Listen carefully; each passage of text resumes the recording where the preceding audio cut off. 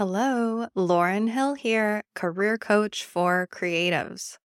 Today, we're going to talk about the top 9 reasons people don't invest in coaching and why you should.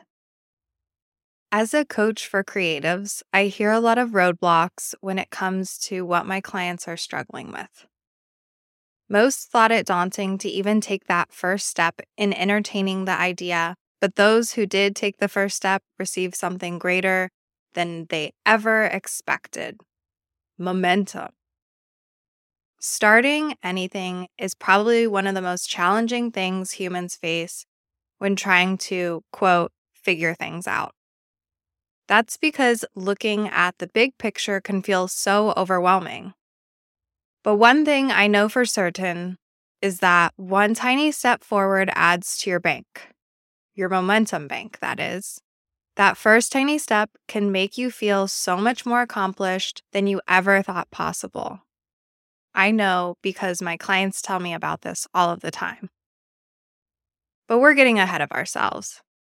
When your momentum bank is running on empty, you can think of all the reasons why you shouldn't invest in coaching.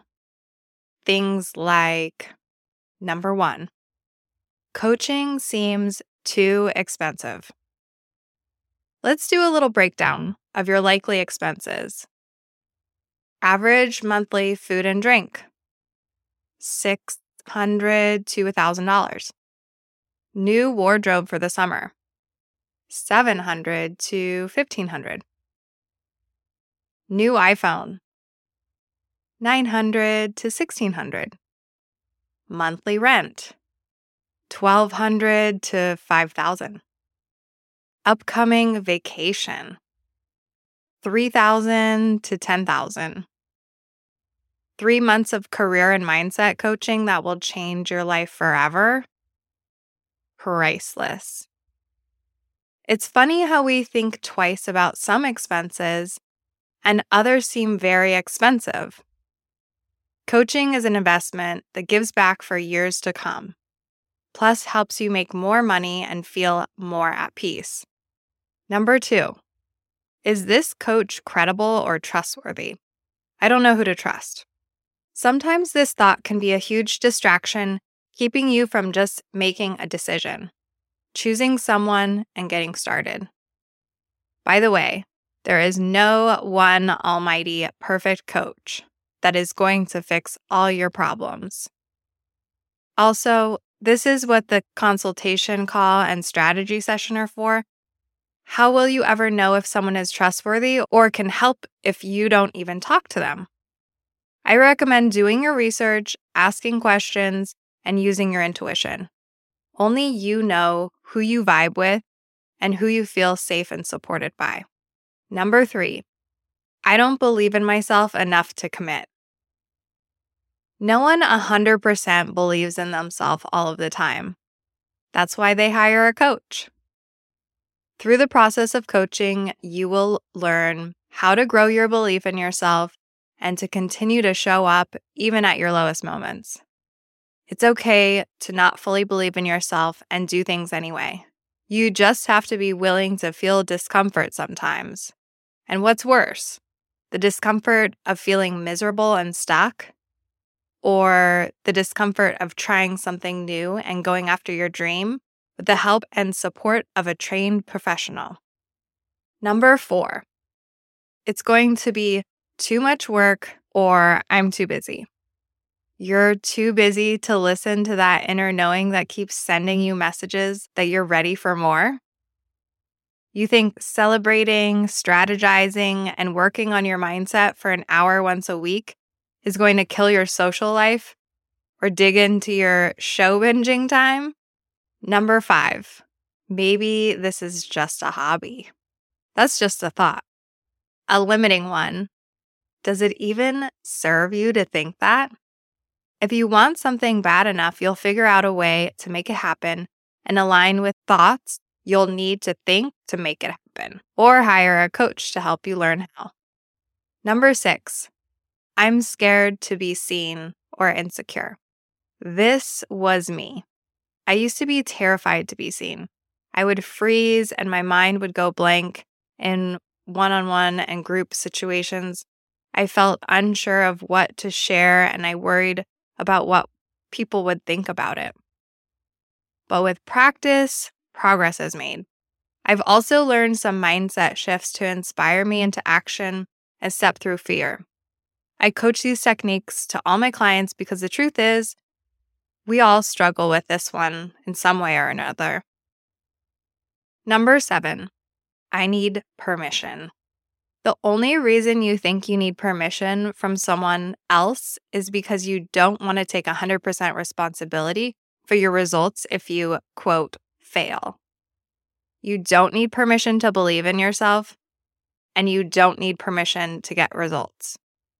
All you need is the decision to commit to believing in yourself and getting results. You're the only one who can make that decision. Number 8, what is coaching anyway? Coaching is a neutral place where you can show up regularly to develop more belief that the things you desire in life are possible and strategize a plan to make them happen. Number 9, where do I even start? Start by signing up for a free 15-minute career clarity session with yours truly. That way we can get to know each other a little bit better, discuss what issues you are currently facing in your work life, and I can see how I might be able to help. That momentum bank we talked about earlier, I have a hunch it's in need for some filling up. When you work with me, I worry about the big picture so that you can focus on the small steps that will move you forward faster than you ever thought possible. So go ahead and schedule a 15-minute career clarity session. This is where you get clear about what you really desire and what's holding you back from achieving it. Then we can figure out if one-on-one coaching is right for you. Send me an email at lauren@curatodsplash.com. That's LAURYN@CURATEDSPLASH.com. I look forward to hearing from you soon. So part of our job going forward into the world as artists is to remind people how ubiquitous we are and how necessary we are to absolutely everything, even this microphone I'm talking into. An artist helped design this. So we're really important.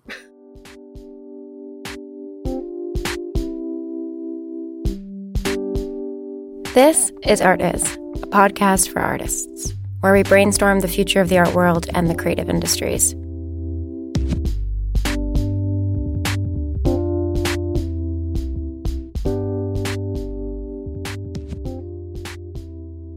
I think it just came from need.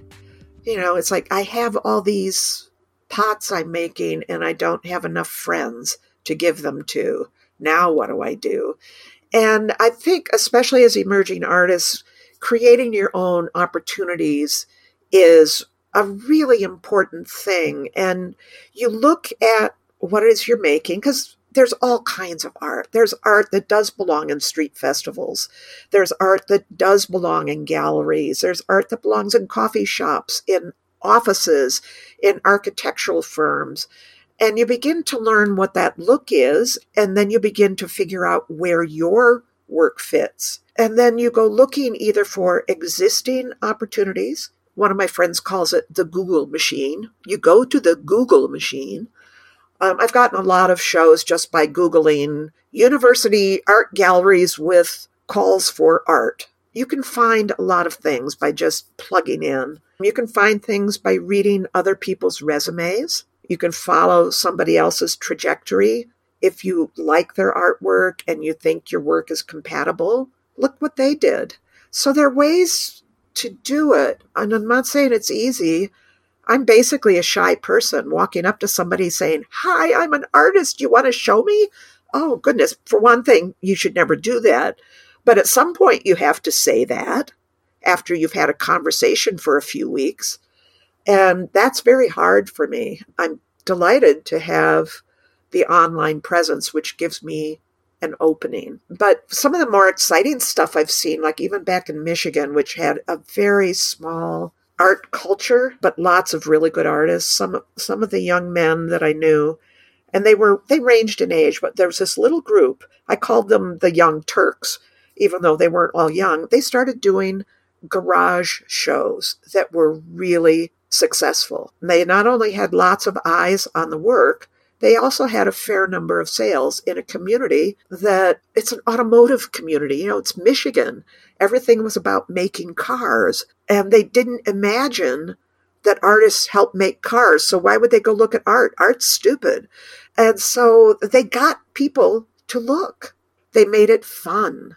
They invited people in at a level that they understood, because they all knew what garages were.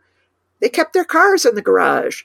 Why would there be art in the garage? Let's go see that. So it develops partly from need. As your need shifts, you got to learn more. And so, especially during the pandemic, I started studying more deeply the blue chip art world and how it works and how it is set up.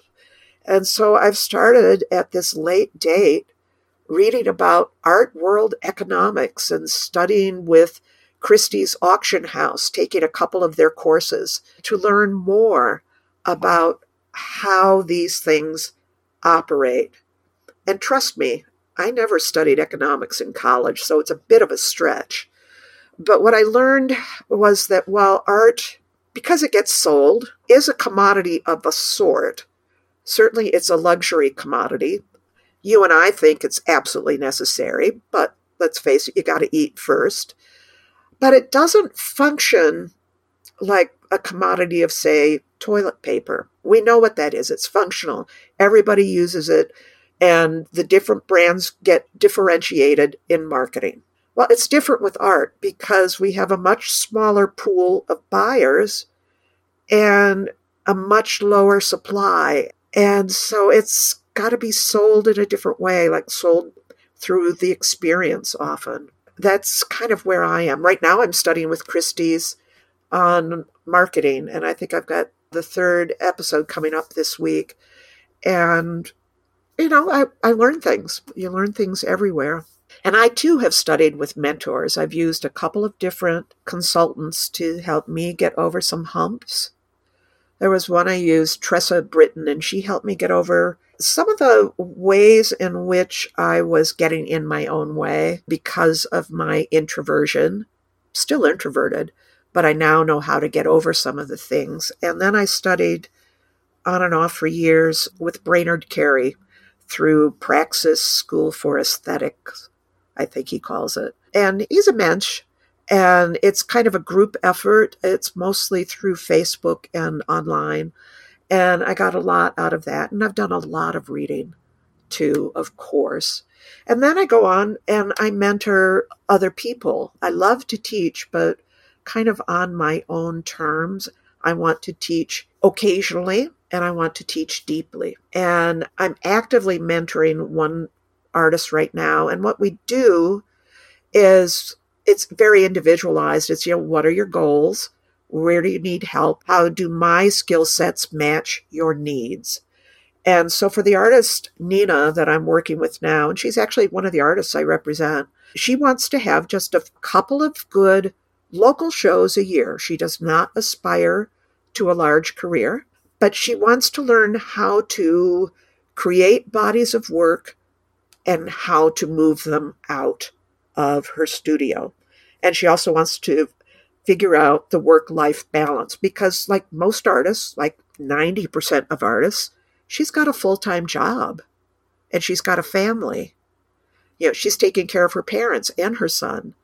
So how does she do this? And then the next person that I'm going to start mentoring, I think next month, it's for her, it's mainly, she's a recent MFA grad in photography. It's mainly work-life balance. She works in a gallery, and Nina actually works for another artist. She's a studio manager, and she's trying to figure out how to get the work-life balance organized so that she can be productive. And so I'm the sounding board and the accountability, as well as some experience that I've had. Yeah, you asked me about critique, and I loved my critiques in college, even though, they give you an upset stomach and make you nervous, but they were mostly kind. And most of my critiques, actually, because I'm a lone wolf, I did one-on-one with my professors. And I had my favorites. I think we all had favorite professors.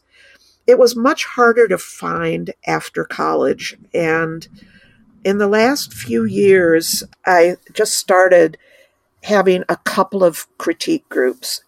I know a lot of artists here, but my position in the community is a little bit of an odd one since I am a gallerist and I'm from outside. And I also am highly productive, take what I do extremely seriously, although lightheartedly. I mean, yeah, once it's done, it's done. I don't care what happens to the work once it's done. If it gets broken, so what? The world will not come to an end. But I also show really, really a lot. And I have found that most of the artists that I meet don't have that same level of seriousness.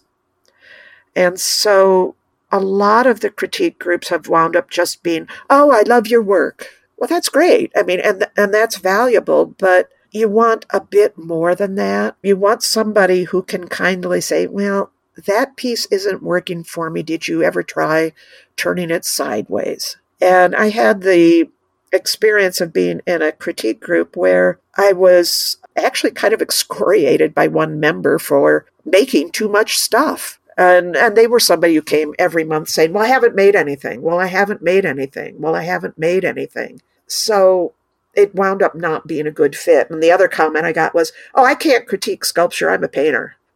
Well, okay, then this is not the right group. So now I've got a much smaller group with a sculptor and an illustrator who works from a sculptural foundation. She illustrates books, children's books, and she sets up sculptural environments and then photographs them. And they're really quite remarkable. And this one is working better in terms of the work itself. And it's also very supportive because I know, Isotta, you just finished a commission and I did last year, and it's wonderful to get commissions, but they also can drive you absolutely freakishly crazy because of the micromanagement that can happen or the misunderstandings. And my little tiny critique group of the three of us was so important to helping me get through some of the idiocy of that. Oh, what goes into trusting yourself? Oh, and setting prices. Let me do the easy one first, in a way. Setting prices. Oh, it's such a kabuki dance. And again, it depends on where your market is, which is such a foreign concept. But when you are pricing your work, you want to price it, first off, at a price that isn't going to hurt your heart to sell it at that price. So if you're going to mourn having sold it for the price you've put on it, then you haven't put enough money, a high enough price on it. The way I used to do it when I was working in dinnerware is I would add together an estimate, because you buy clay by the ton, so how do you estimate it? But an estimate of the materials and time cost, and I would multiply that by 10 to create my wholesale price. And I advise you, no matter what your market is, whether you're selling off the wall in a coffee shop, on the streets, in a gallery, to art consultants, have a wholesale price. Because wherever you sell, subsequent to wherever you are right this moment, you're going to have to pay somebody a commission. So I always would try to add 50% at least. I would try to double that price, that wholesale price. And then, the key part, I would look around at other works similar to mine or in the bailiwick and say, okay, is this too high or too low? Because you don't want to be the top price and you don't want to be the low price. And you emphatically do not want to undersell dramatically your compatriots, because it looks like you're trying to compete unfairly when you do that. And the other huge no-no is if you wind up selling in galleries, if your work needs that, you absolutely never, ever, ever undersell your gallery. And you may even have a contract that says you may not sell out of your studio. There are a lot of customers out there who think, and will even say to the gallerist, oh, I'll just go, to the artist's studio after this show and I'll get it cheaper. Well, that's a real fast way to lose representation and to get a black mark next to your name in that closed art world if you've managed to make it into it. It's grossly unfair to the gallerist because they have spent money on you. Any gallerist worth their salt is spending hundreds of dollars a month on you, above and beyond whatever it is they have to pay for rent and lights and help. Because it costs money to market. Even social media ultimately costs money because it costs time. And there are services that cost money that make using your time more efficient. So just add that 50% on to whatever your base price is and look around and see if it works within the market that you're in. And I really encourage you to do that. And that's part also of taking yourself seriously. We all make all kinds of trash and we make treasures. Not everything we make is a masterpiece. And so it's important that we not get frozen in that state of, oh my God, what if I ruined it? It's just stuff. And no bridges are going to fall into the river with cars on them like they did here in Minneapolis a few years back. Nobody's going to die if we make a crummy piece of art. So the hard part is letting go of the perfection and just understanding that as an artist, you have a role in your culture, whatever your culture is. Because as human beings, we have been marking and making things probably since before we had language. When we first picked up a stick to stir the coals that we saw left over in the fire we're not quite sure how we lit, that was a tool that we fashioned. And when it was a particularly good tool, somebody had the bright idea of taking a stone and making some marks on it. Now, we don't know why they made the marks on it. Maybe it amused them. Maybe it identified that stirring stick as their stick. Maybe it added magic to the stick. It almost doesn't matter. It's a human trait, and it's a human thing to do. And the artists and the shamans were the power of the community as communities started forming. They painted on the walls, evidently, to bring the bison to the hunters. They were part of the magic that helped keep things going. So we were the sages. We were the important cultural carriers of story. And we still are in many ways, but it's been damped down by the pressures of capitalism, most especially. But understand that, in a way, you're the modern day shaman. And you're also the person who designed the water bottle and the water bottle label that people are drinking out of. You designed the disposable cup. You designed the shape of the cars that people drive. You designed how that cloth was woven, what colors were chosen, how the dyer dyed things. You designed the shoes. I mean, artists are in every single industry. Raising my child in an automotive town, going to school events, school ice cream socials, parents would say, oh, I would never let my child go to art school because they will starve. And I would look at them and I go, do you like movies? Oh yeah, go to them a couple times a week. There are a lot of artists who work in the movies. They do the storyboards, they do the costumes, they do the sets, they do the models. Oh, well, that's just too hard. And then I'd look at her and said, oh, look at that funny wooden spoon you're eating your ice cream with. Yeah, an artist designed that. Oh, clothing you have on, an artist designed that. So part of our job going forward into the world as artists is to remind people how ubiquitous we are and how necessary we are to absolutely everything, even this microphone I'm talking into. An artist helped design this.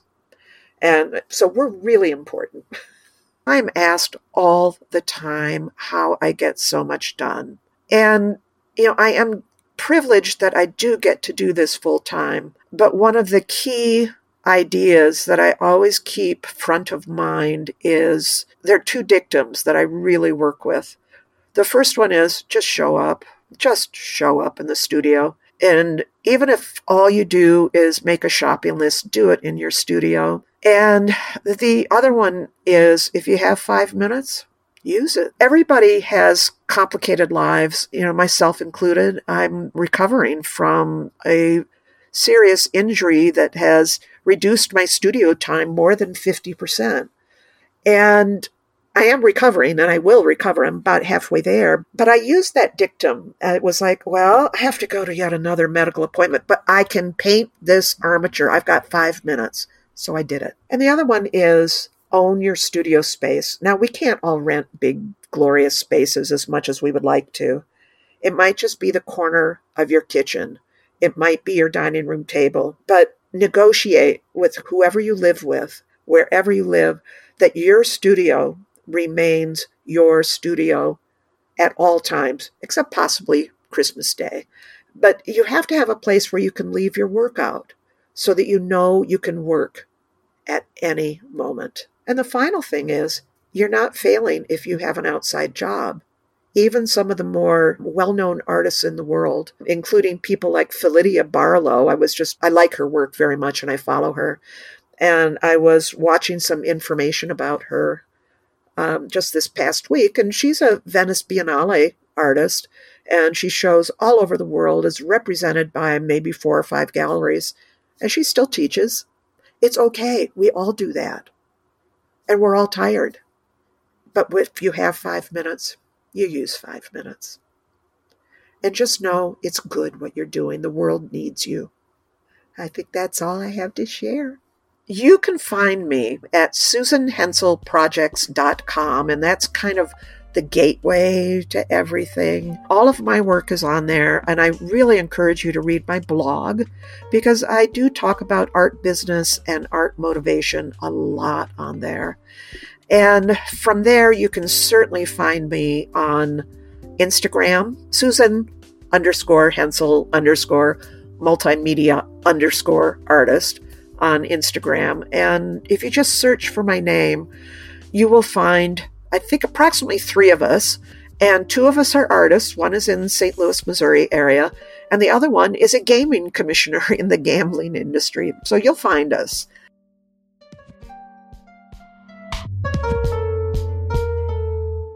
Thank you for listening to Art Is, a podcast for artists. Please leave Art Is, a podcast for artists, a rating and review in Apple Podcasts. It really helps others find us. Also, I would love it if you took a moment to reflect on who in your life might also benefit from listening to this podcast. When you do, please share Art Is, a podcast for artists with them, so we can continue to grow the show organically and brainstorm the future of the art world together. You can also support the work I do by subscribing wherever you listen and by donating to the podcast. The link to do so is in the episode description. Okay, that's it for now. Thanks so much, and see you next Wednesday.